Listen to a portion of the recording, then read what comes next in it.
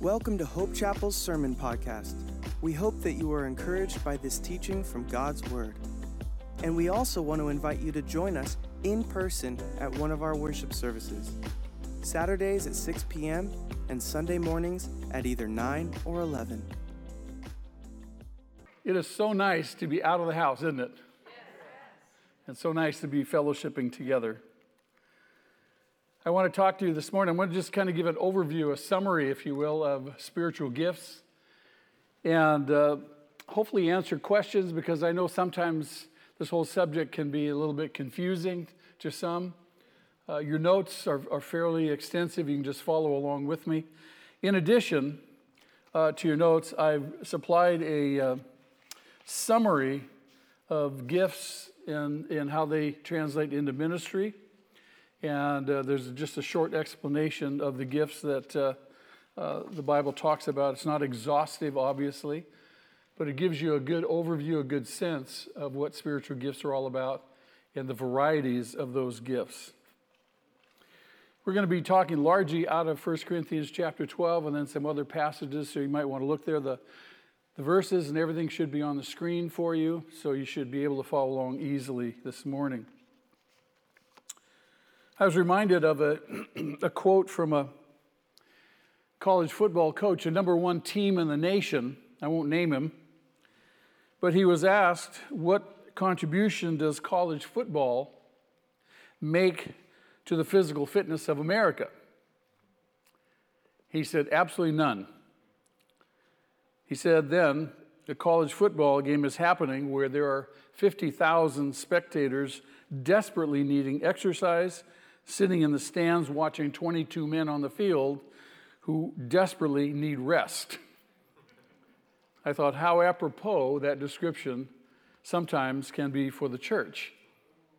Meaning, if you recall, J.I. Packer talked about the church as not a bus with one person driving, but rather an anthill with everybody contributing. And I think we're all acquainted with that. Our church is absolutely famous for functioning in our giftedness in ministry. There's so many of you involved in ministry over the years and ongoing ministry. But nonetheless, there still is often a sense that the work of the ministry should be left up to the paid personnel, the paid staff and such. I recall at one point earlier on in my time here that I talked about this very subject. And after the service, one of the men in our church brought a homeless person to me, and in a sense, kind of dropped that person on my doorstep, and said, "Here, this is so and so, and I met them outside, and so here they are for you to minister to." And I looked at this man, and I said, "He didn't bring him to me; he brought him to you. You ministered to him." And he didn't expect that response. But that was really an encapsulated teaching on what the ministry of the body, and if somebody comes along your path, you get to minister to him. He said, well, I won't know what to do. Start doing something. Pay attention to the obvious need in their life and start ministering to them. So our time this morning, as I suggested earlier, is simply dedicated to the theme of spiritual gifts and the different kinds of dynamics that affect them and questions that we have regarding them. And along that, I just want to remind us of a thought. We're talking about, we've been talking about essential businesses and all these things that the government determines are essential. They keep open abortion clinics and liquor stores and so forth. Are churches essential? Yes. We are. We're probably the most essential aspect of our culture, if you will, of our society. Because what? We bring life. We bring life to people. We bring hope where there is no hope. We bring just encouragement and strengthening into people's lives. We're the only ones who have God in our midst, as a body and as well individually. We are incredibly essential. But our essentiality, if you will, if I could use that term, our essentiality is not appreciated by the culture at large, by the society at large. They don't largely see the church as an entity that is really, really essential to our society. Because largely the church over the last generation or so has kind of laid down on the job. We become comfortable. We've bought into the principles of personal peace and affluence. We're all chasing down the money. We want to just don't disturb my life, personal peace. And as a result, the church is viewed as essentially non-essential. When in fact, if the church were functioning as God had designed it, we'd be incredibly, incredibly impactful. And people would stand up and take notice. People would want to be part of what's going on. I give you an example of the first century church. People were being added daily to the number of those being saved. Why? Because things were happening. People's lives were being changed. Miracles were going on. The church was living out the reality of their calling and their giftedness. And my hope is that we as a congregation will only continue to see that happen, even in our limited meetings, that we still have a vision for ministry wherever we go and we do function in the gifts that God has given us. I suspect, and I think you'll agree with me, that few things can be a higher priority in the life of a believer than the realization of his or her gifting. In other words, where do I fit in the body? I want to know where I fit. God has created me uniquely. He's given me unique giftings and callings. I have a fit. And nothing makes your Christian life more meaningful, more valuable, more substantial than knowing where you fit. It far surpasses simply coming to church and sitting and hearing someone just banter at you. I'm involved. I have a place in this great work that God is doing. I thank God again for all those of you who are serving, who know your gift is, and you've been growing in that gift, utilizing it, and serving not only the local church here, but also serving those in our culture. So if I can say all that, I want to just say, what are spiritual gifts? What are spiritual gifts? There are two different Greek words for the term spiritual gifts that Paul uses in 1 Corinthians chapter 12. In verse 1, he says to the Corinthians, "Now about spiritual gifts, brothers, I do not want you to be ignorant." Now the word gifts is not present in the Greek text. It really is about spiritual things or spirituals. Gifts is implied from the context.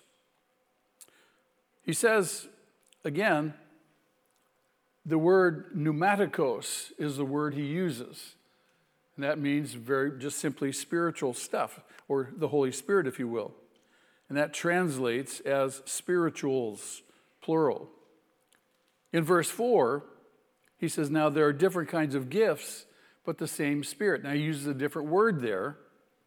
He uses the word charismata, which is translated to mean spiritual gifts, referring to the nature of how the gifts are given. They're given by grace, not by merit. Is that important thought? Is that important understanding? They're given by grace, not by merit. It's not something we deserve or we earn.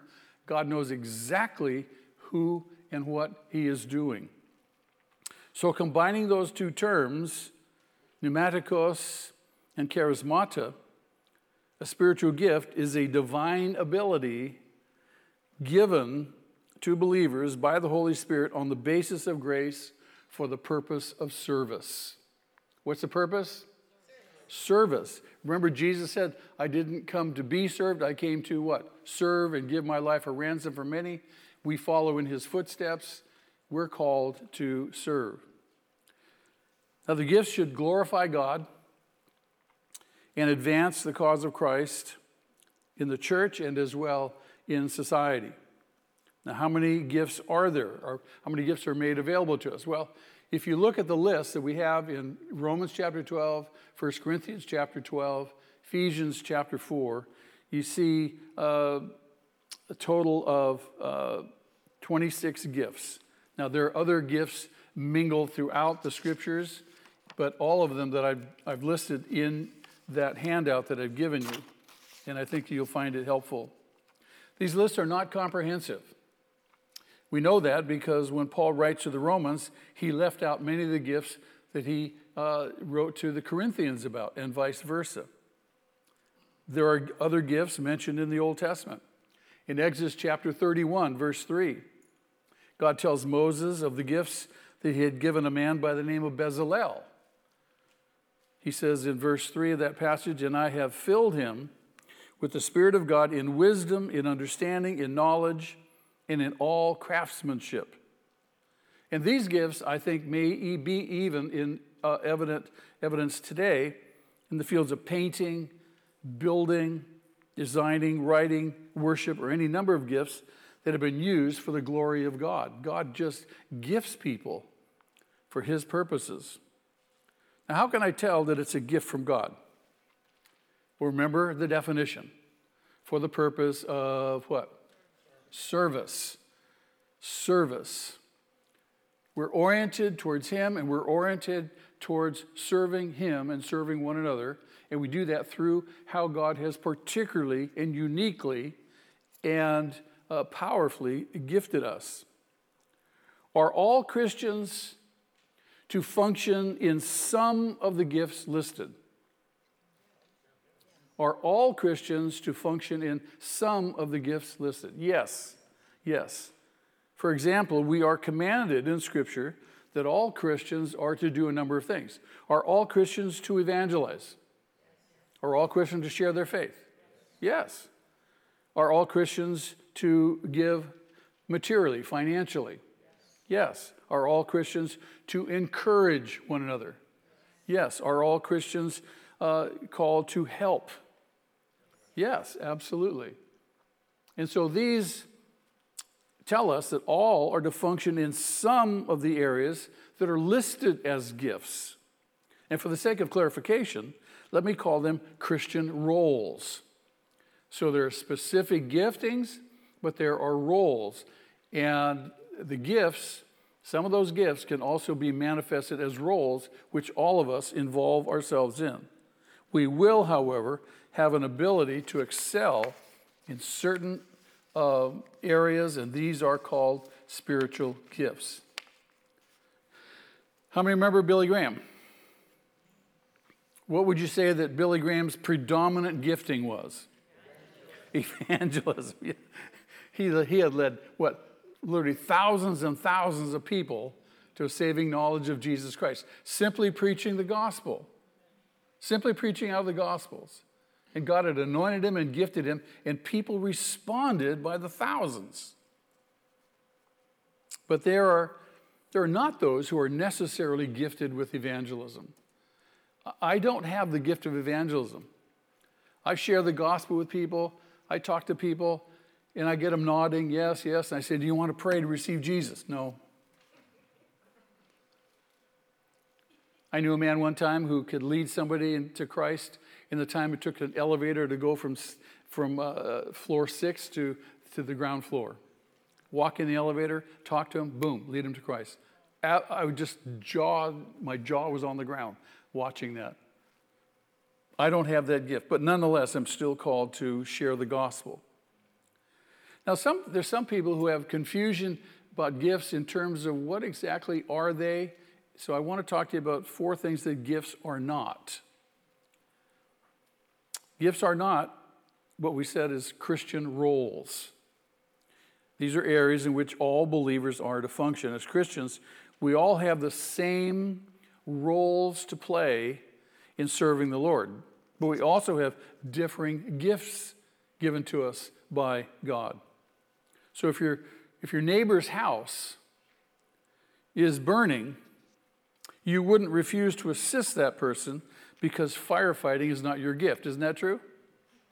I've actually had people tell me, I'd point out an opportunity for ministry or something to do. They say, well, that's not my gift. It's still something we all should be doing. Believe me. Another thing the gifts are not, they're not the same as our talents. Natural talents, of course, are given by God. We're told in James chapter 1, verse 17, every good and perfect gift is from the Father. These talents come from birth, and they're given to everyone to benefit mankind on a natural level, if you will. Teachers, singers, and so forth. But spiritual gifts come directly from the work of the Holy Spirit when we are born again. So my natural talents and abilities, I'm given those when I'm born. My supernatural gifts are given to me when I am born again. Does that make sense?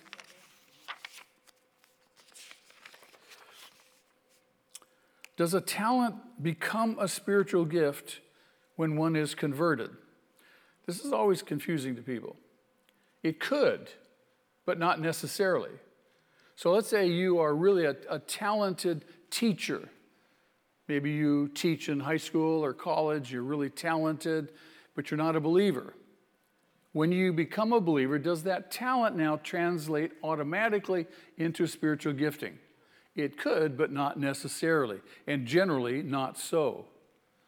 School teachers may be able to impart information or facts, but not necessarily in such a way as to inspire spiritual growth, spiritual maturity, and spiritual blessing.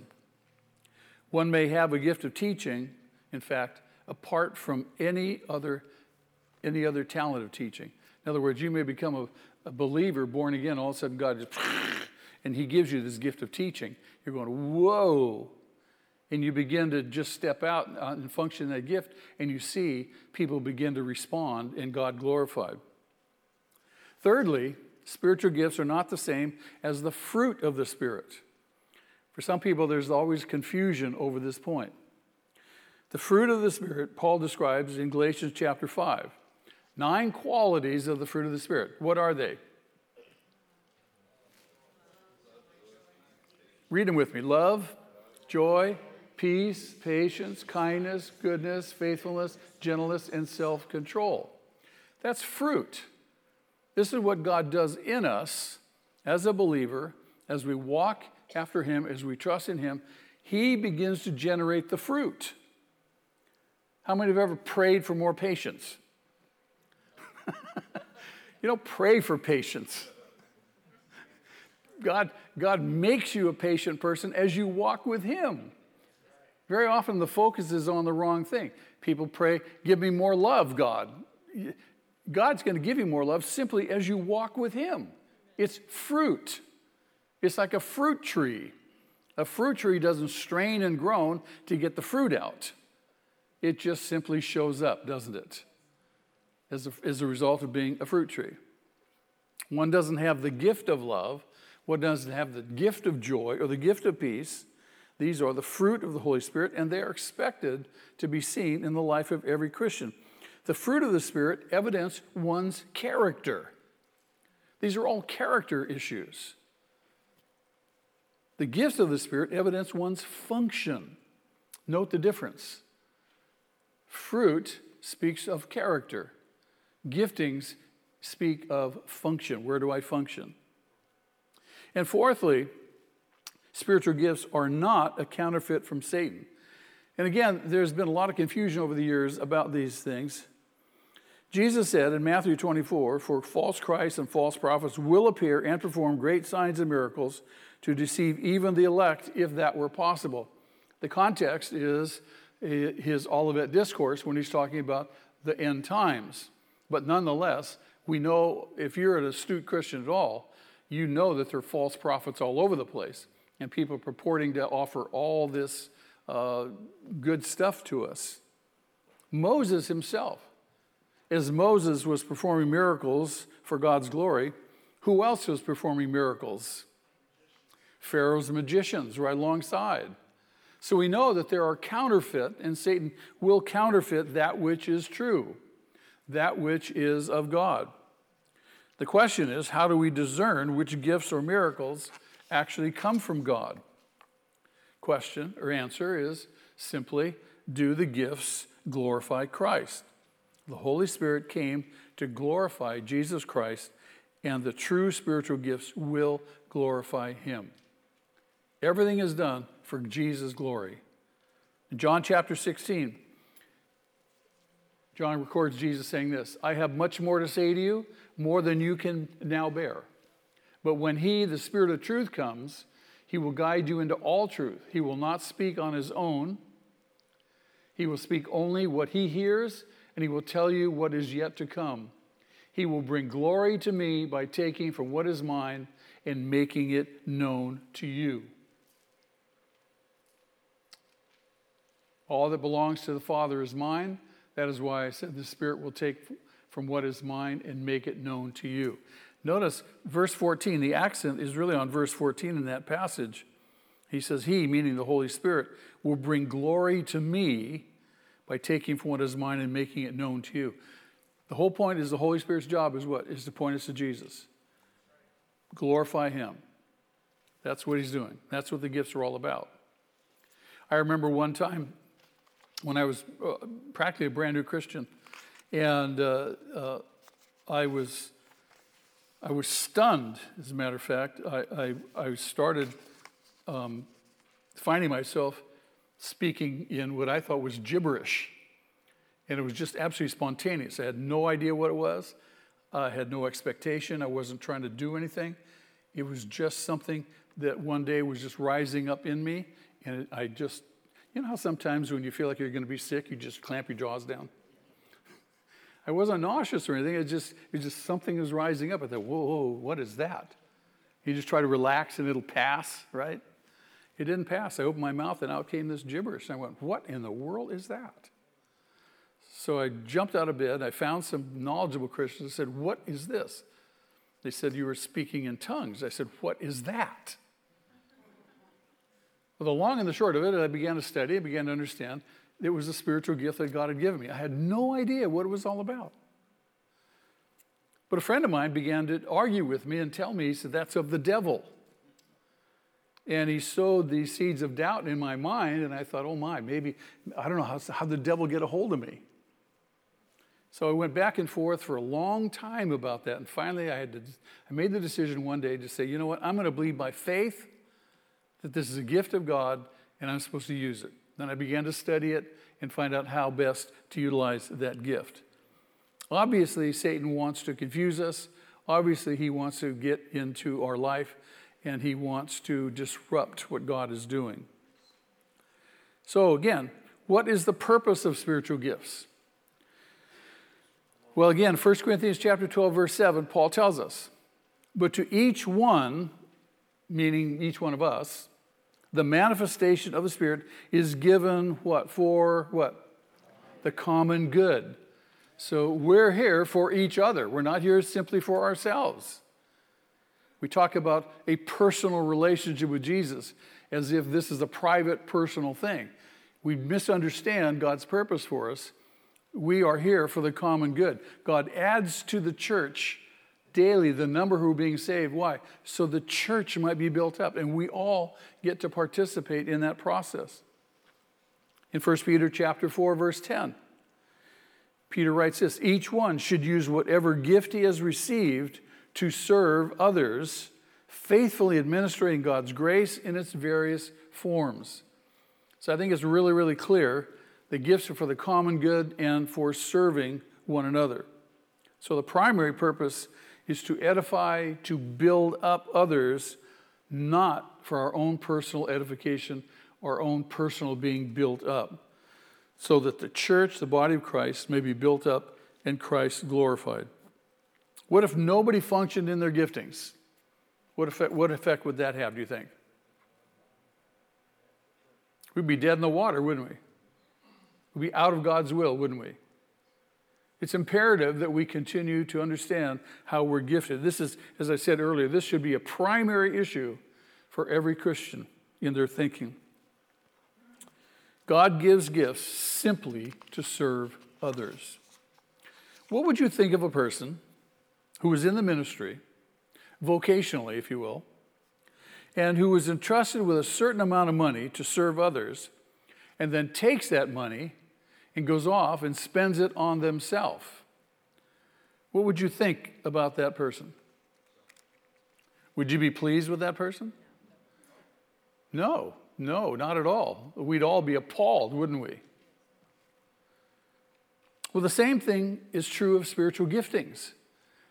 When God gives us gifts, if we don't function and utilize those gifts, we're tantamount to the same kind of thing, aren't we?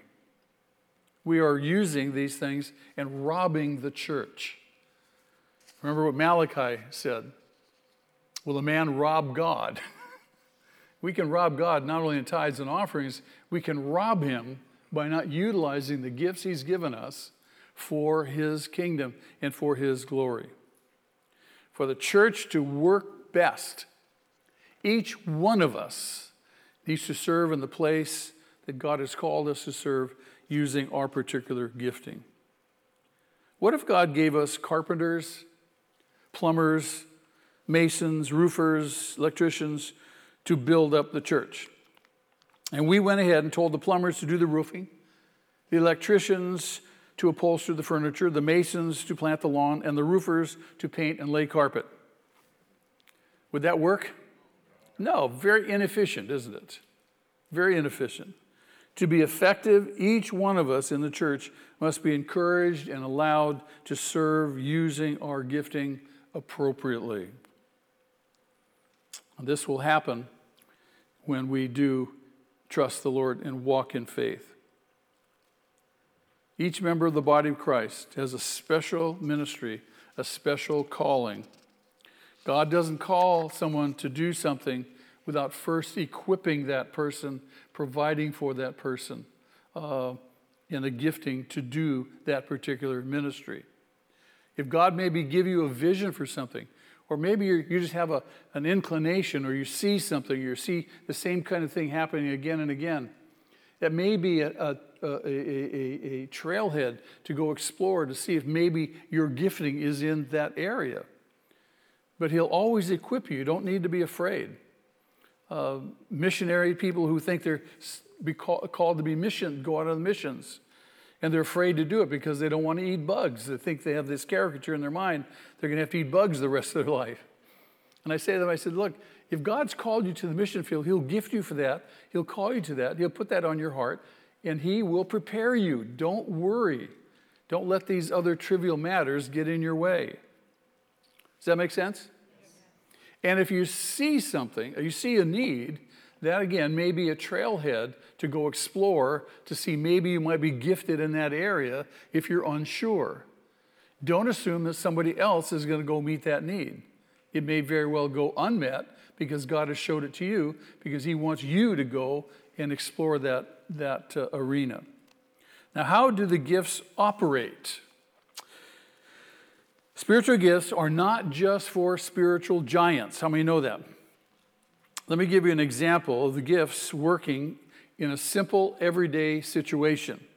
We all know and appreciate mini church, don't we? Yes. So imagine, if you will, a mini church potluck going on. And 7 members of that mini church are going to represent 7 different spiritual gifts. Are you with me? So the potluck starts, and someone comes in and drops the dessert on the floor. So I'm going to give you a list of 7 giftings representing 7 gifted people. You tell me what you think that person might say. Ready? The person with the gift of prophecy. Yeah, I knew that was going to happen. How about the person with the gift of giving? I'll be happy to buy a new dessert. How about the person with the gift of teaching? Yeah, they'll go ahead and explain why it happened, right? How about the person with the gift of exhortation? Yeah, the person with the gift of exhortation, I think, would say something like, next time, let's serve the dessert first. How about the gift of administration? Well, that person likely would organize what? The cleanup party, right? They would assign different roles to different people. How about the person with the gift of helps? Let me help you clean it up. How about the person with the gift of mercy? Don't feel badly. It could have happened to any one of us. You see how simply those gifts are given evidence of in an everyday situation. So sometimes we think that the gifts are just these crazy things, when in fact, they really do function in a beautiful way as people come together to address the issues that are before us. Now, let me give you 7 facts concerning the distribution of spiritual gifts. Everybody has at least one gift, and that's given at salvation. Even the newest believer has one gift. In 1 Corinthians chapter 12, verse 7, Paul writes to us, "But to each one the manifestation of the Spirit is given." Verse 11, "The Spirit distributes to each one." Verse 18, "God has arranged the parts of the body, every one of them." Ephesians chapter 4, verse 7, "But to each of us." And of course, 1 Peter chapter 4, "Each one should use whatever gift he has received." So if you are a born-again Christian, you have at least one gift. Now, you may have more than one gift. You may have what I describe as a gift mix. In other words, there's a primary, maybe dominant gift, and there's surrounding supportive gifts that fill in the blanks. And Paul says in 1 Corinthians 14:1, "Desire earnestly spiritual gifts," plural. So it's okay to desire more than one gift. In chapter 14, verse 13, he says, "Therefore let the one who speaks in a tongue pray that he may interpret." So if you have the gift of tongues, you want to pray for the accompanying gift of interpreting. So you have more than one gift. You'll not have all the gifts. Again, in chapter 12, verses 29 through 30, Paul says, "All are not apostles, all are not teachers, all are not healers," and so forth. So you're not going to have all the gifts. And there are people who teach every Christian should have all the gifts. Well, clearly Paul says that's not going to be the case. And he uses, as his illustration, the body. In Romans chapter 12, verse 4, "For as each of us has one body with many members, these members do not all have the same function." So the church is a body. It's the body of Christ. All of us are members, just like our human body has lots of different parts, and they're all essential if the body is to function in a coherent manner. Isn't that true? And so the same thing is true of the church. Number 4, your gift is absolutely essential to the efficient functioning of the church, the body of Christ. Let me read to you from 1 Corinthians chapter 12, verses 14 through 18. "Now the body is not made up of one part, but of many. If the foot should say, 'Because I'm not a hand, I do not belong to the body,' it would not for that reason cease to be part of the body. And if the ear should say, 'Because I'm not an eye, I do not belong to the body,' it would not for that reason cease to be part of the body. If the whole body were an eye, where would the sense of hearing be? If the whole body were an ear, where would the sense of smell be? But in fact, God has arranged the parts in the body, every one of them, just as he wanted them to be." So just as he's arranged all the parts of this human body the way he wants them to be, he's done the same thing in the church. Where do you fit? What part of the body are you? That's what you want to consider. Number 5, each gift can be used for different ministries. In verse 5 of chapter 12, he says there are different kinds of service, but the same Lord. One ministry is not better than the other. In each gift, we'll have different effects. Verse 6, "And there are different kinds of workings or effects, but the same God works all of them in all men." So let's say there's a person with a gift of teaching. That person may function as a mother, and she's gifted in a marvelous way to teach her children. Or that gifting may evidence itself in someone who works with children on a broader scale, maybe in children's church or maybe a Bible study teacher. They can affect not maybe 2 or 3 people, but 20 or 30 people. Then you have people who are gifted as pastor teachers, and they can affect a larger number of people. But the point is, it's the same gift, but it's used in different ministries and it provides different effects. Does that make sense? And greater effect, by the way, doesn't mean that a person is more spiritual. In fact, no one is more spiritual because of their gift, their type of ministry, or the effects of their ministry because, what? The distribution of the gifts, the distribution of the ministries, the effects are all totally given by who? It's God. It's God. So we have no basis to be jealous of somebody else's ministry or the effects of their ministry or be envious of them because we know that God has gifted that person and God has called them to a particular ministry and that ministry is going to produce particular effects. Am I making sense? Very, very important. So he gives them to each one just as he determines. All God expects from us is that we be faithful. What you do with a gift speaks volumes of what you think of the gift giver. Isn't that true? We've all received gifts from people that we didn't really appreciate the gift, so we put it in the closet someplace or maybe re-gifted it. But what does that say about what we think of the gift giver? If we really esteem the gift giver, we'll take that gift and we'll display it because we think so much of that person, even though the gift may not be our cup of tea, so to speak. The same thing is true of our giftedness from God. God just wants us to be faithful, and the more faithful we are, it gives evidence of what we really think and believe about Him. Now, how long do we keep our gifts? I've been asked this question. How long do you think you keep your gifting? Probably for life. Probably for life. In fact, Paul writes in Romans 11, verse 29, he says, God's gifts and his call are irrevocable. Irrevocable. A gift is freely given and not meant to be taken back. God is not what we used to say as kids, an Indian giver. Now, I have no idea what that phrase meant, but everybody used it. We would take things back. Oh, you're an Indian giver. What does that mean? I don't know. The parts of our body are meant to be permanent, aren't they? My arm is meant to be permanent. The analogy holds true, I believe, that the gifts are meant to be permanent in the body of Christ. And gifts, again, are given by merit or by grace? By grace. By grace.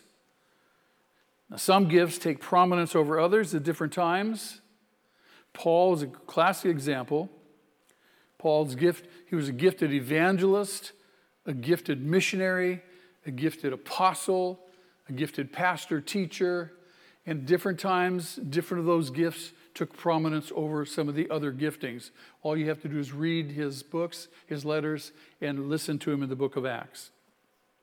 Some gifts may be dormant against God's will. Paul writes to Timothy, and he says, do not neglect the gift that was given to you. Apparently, Timothy was neglecting a pastoral or a teaching gift. Later on in 2 Timothy, Paul says, stir up the gift. Apparently, Timothy was continuing to neglect it, so Paul gets a little sterner. He says, stir it up. Stir it up. Now, there's 4 ways of abusing spiritual gifts.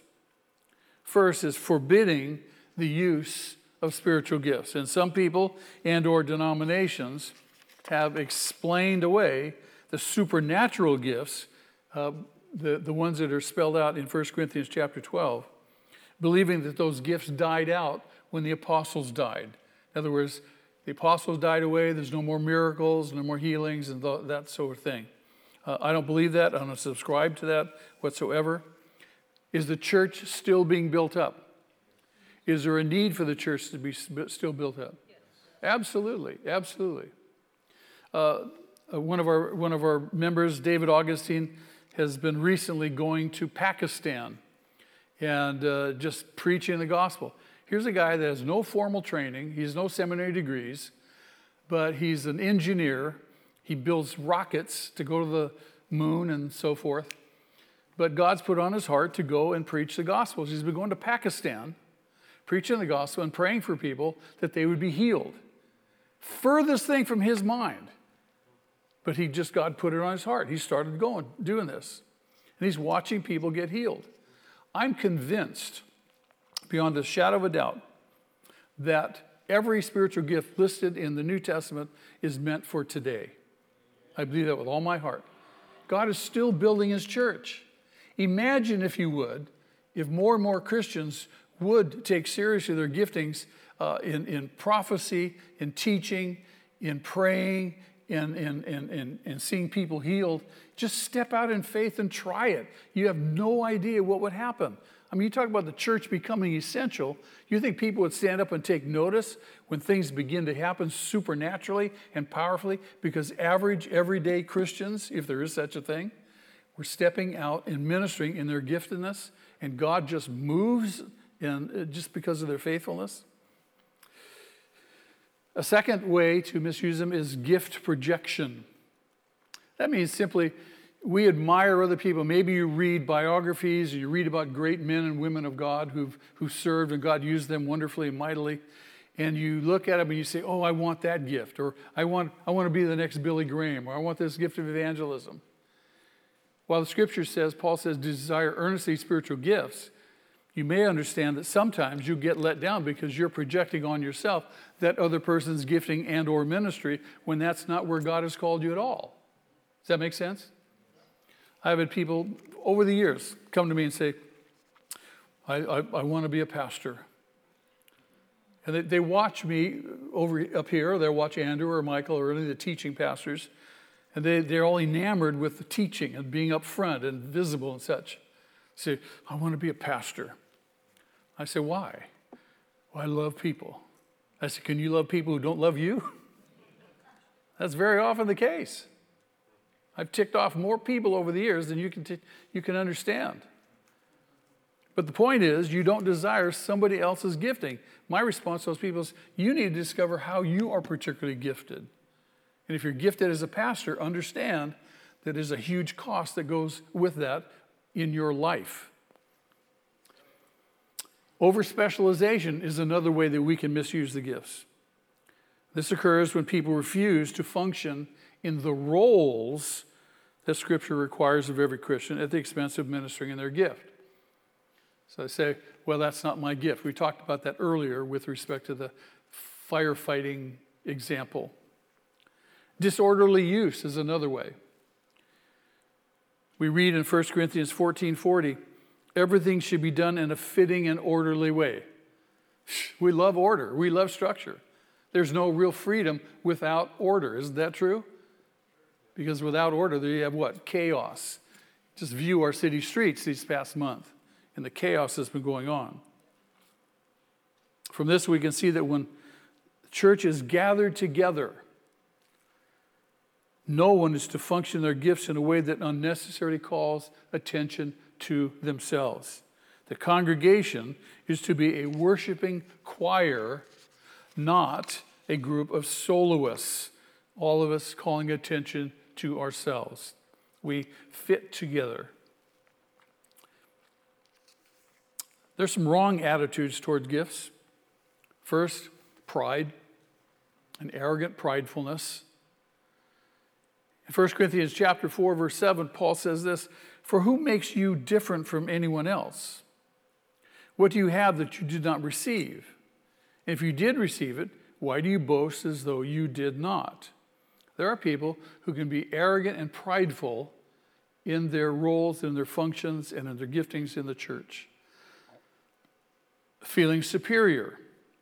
Again, in 1 Corinthians chapter 12, verses 21 and 22, the eye cannot say to the hand, I don't need you. And the head cannot say to the feet, I don't need you. On the contrary, those parts of the body that seem to be weaker are actually indispensable.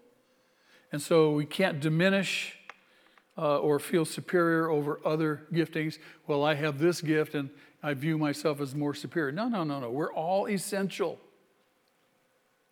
False humility. Simply being afraid to admit what your gift is. Oh, shucks, I don't know. I don't know what my gift is. Shut up. You need to acknowledge what your gifting is. We need to know how you're gifted. Feeling inferior. Again, out of chapter 12, verses 15 and 16. If the foot should say, because I'm not a hand, I don't belong to the body, it would not for that reason cease to be part of the body.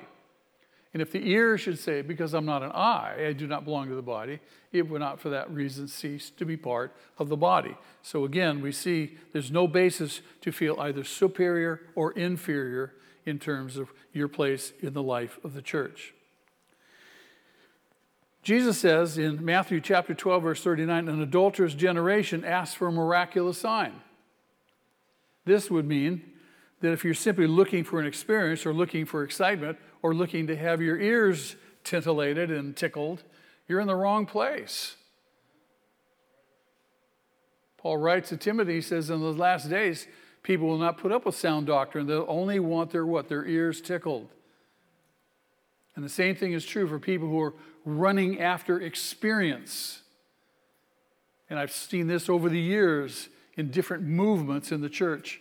Not necessarily in our church, but in church at large. People running after experience. There was a season when people were enamored with the experience of barking. For the life of me, I could not get it, but it was just all over the place. People would go to these massive services and they'd be barking or be falling on the floor laughing, doing all these incredulous things. I could not for the life of me see God getting glory out of that. There were just people just chasing after experiences. I remember one time going to a vineyard meeting down in Anaheim, and some people in our church were going down there. And they said, oh, you got to come. You got to come. I said, why? Well, because it's so exciting. As if our church meetings were not exciting. We come together to minister to one another. We come together to hear the Lord's word. Amen? And so I did. I went down there and everyone was doing this. And I thought, this is crazy. This is absolutely crazy. And of course, all that stuff went by the wayside and died out. Number 6, being discouraged if you can't discover or identify your gift. There's some people who are very discouraged and frustrated because they can't seem to identify it. Again, my response is look for a need and go fill it. That may, in fact, be a trailhead for you to discover how you're gifted, to realize your gifting. Number 7, gift projection. We talked about that earlier, projecting someone else's gift or someone else's ministry on ourselves. And lastly, what should be our proper attitudes towards spiritual gifts? These are essential. Number 1, be content. Be content with whatever gift God has given you. We human beings, in our own fleshly nature, have a hard time being content, don't we? We're always looking for the next thing. We're always looking at somebody else's thing. We're always comparing ourselves. Be content. God has you right where He wants you. He's gifted you, called you, just as He wants it. So be content with what God has given you. Number 2, be humble. Be humble. Remember, God gives grace to the humble, but He opposes the proud. Do you want to be frustrated in your Christian experience? Be prideful. Remember that these are grace gifts which are not given according to merit. It's not something we deserve, not something we earned. It's simply by God's grace. Number 3, be Holy Spirit filled or empowered. Function in that gift by the power of God's Spirit, not your own flesh. You'll get frustrated more and more. How does one get empowered by the Holy Spirit? Stay close to Him. That's the only way I can describe it. Stay close to Him. Number 4, have a servant's heart. Have a servant's heart. Again, you have a servant's heart by keeping your eyes fixed on Jesus, who is our example. We follow in His footsteps. He came not to be served, but rather to serve. Number 5, have a team attitude. We're all on the same team. We're all in the same family. We're all in the same body. As Paul said earlier, the eye cannot function by itself. Neither can or should a Christian function by themselves. You can't sit out here all by yourself, say, well, I don't really want to get involved. No, we need you involved. You need to be involved. Function as a member of the team, if you will. And lastly, as Pastor Andrew taught us so wonderfully last week, be motivated by what? By love. Be motivated by love. God, I love you. I love your church. That's a novel thing today. A lot of people say they love God, but they don't love his church. If you love God, you'll be loving his church. You'll be invested in his church. Amen? Shall we pray? Was this helpful? Yes. Thank you, Father, for your word. Thank you for every good gift you've given us. Thank you, Lord, for the church and how you've made it, how you've designed it. And thank you that each one of us gets to participate in things that are absolutely significant to you and to the growth and maturity of your church. Lord, I pray that each one of us would just humble ourselves before you and recommit ourselves to your kingdom and to your will. And Lord, that we could serve you with all of our heart, all of our mind, all of our soul, all of our strength. Help us, Father, not to be distracted by the cares of this world, that we not chase after the double theme of personal peace and affluence, but rather we be willing to be servants of you and servants in your church. Father, we pray for our society today. We pray that you would bring a new awakening to your churches and, Lord, renewal and bring revival to this land. I believe with all my heart, Father, you're turning people's hearts towards you. You're using these desperate times for people to start looking up and begin to ask questions. Lord, help us to be sensitive to those people around us. And Lord, to bring answers to them that they need to hear. Lord, we pray too for the chaos on our streets. We pray, God, that you'd bring us peace. And from this virus that you would, Lord, in your time, bring healing to our land and break the back of this virus. We long to gather again together. And one day, Lord, we look forward when we can. I thank you for these precious souls this morning. As we come to your table, we ask you, Lord, to search our hearts and show us if there's any hurtful way in us, any way in which we are unfaithful or disobedient. And God, you grant us repentance, turn our hearts back to you. And Lord, that we could confess these things and, Lord, experience your grace and your kindness once again. We give you thanks. We pray in Jesus' name because you said we could. Amen. On behalf of the Hope Chapel family, we want to thank you for joining us. If you'd like to know more about our church, you can visit www.hopechapel.org.